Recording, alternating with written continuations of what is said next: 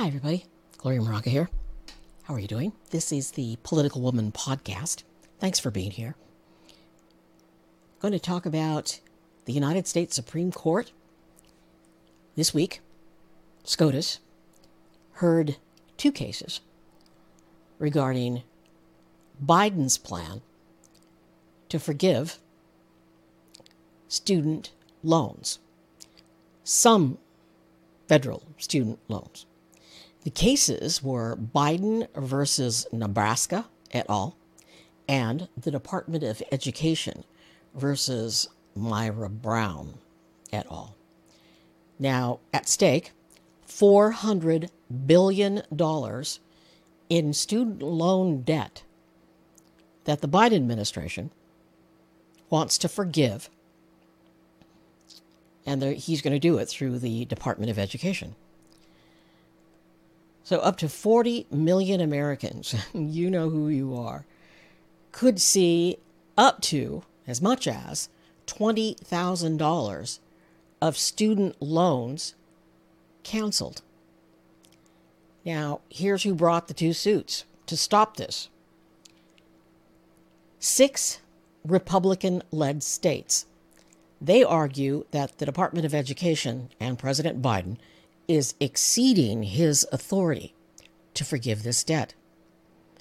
And here are the states that are joining with Biden. And I did have the list here, and I thought I copied and pasted it, but apparently I have not. So I will get that list and give it to you at the end of the podcast. They're all Republican managed, led states. Here's who else is challenging the student loan forgiveness program in court. Myra Brown. So it's two individuals who have student debt.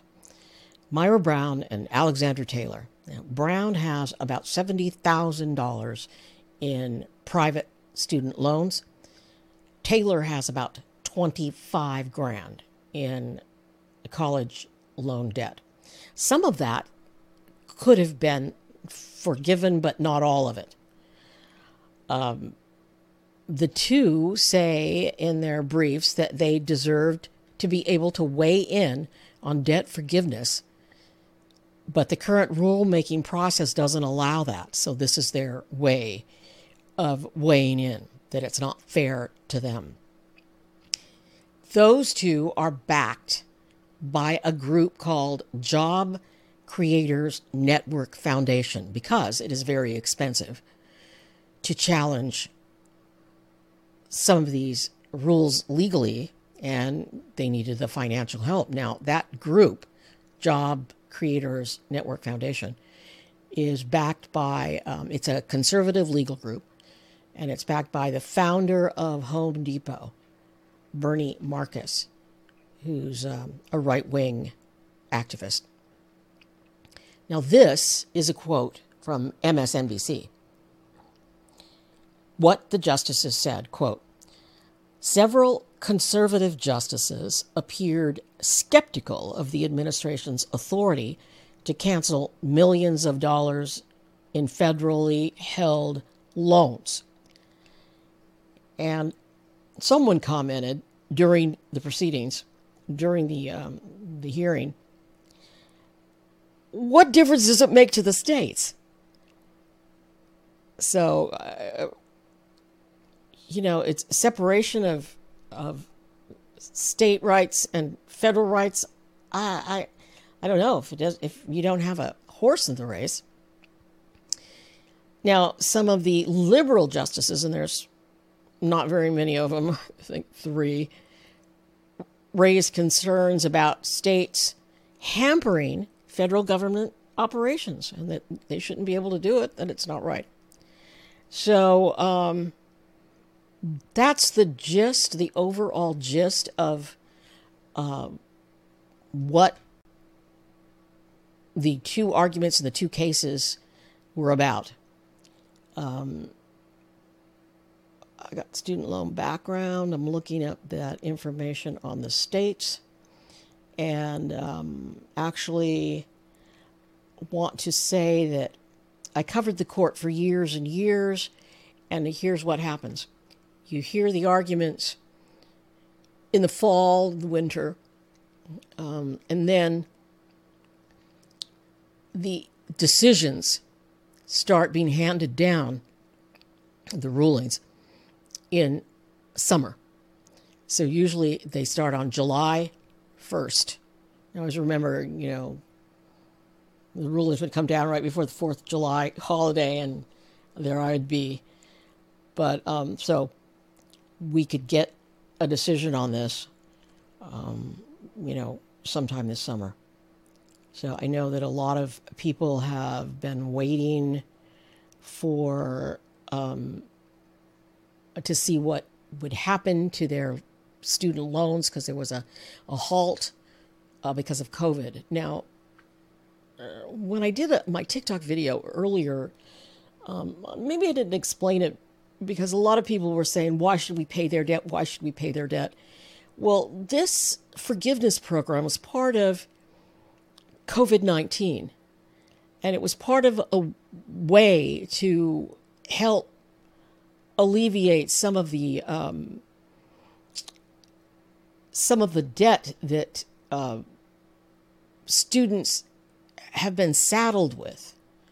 So,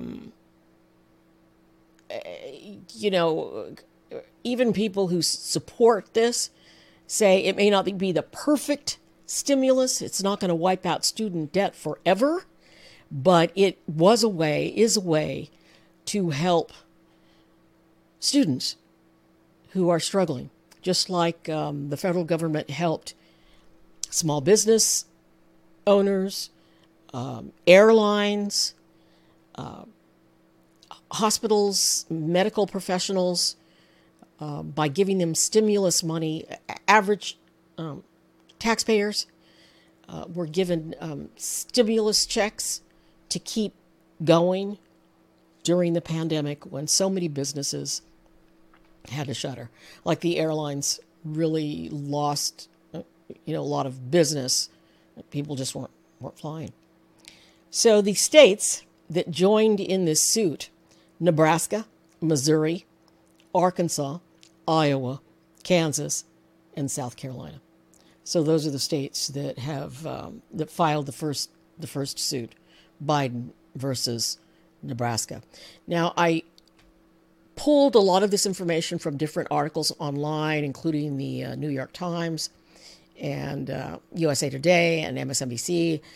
But I also went to the court and pulled down, downloaded the arguments and downloaded the audio of the arguments. And so the transcripts and the audio are on my website. So take a listen, and you can hear for yourself how the conservative justices are leaning toward, this just isn't fair. And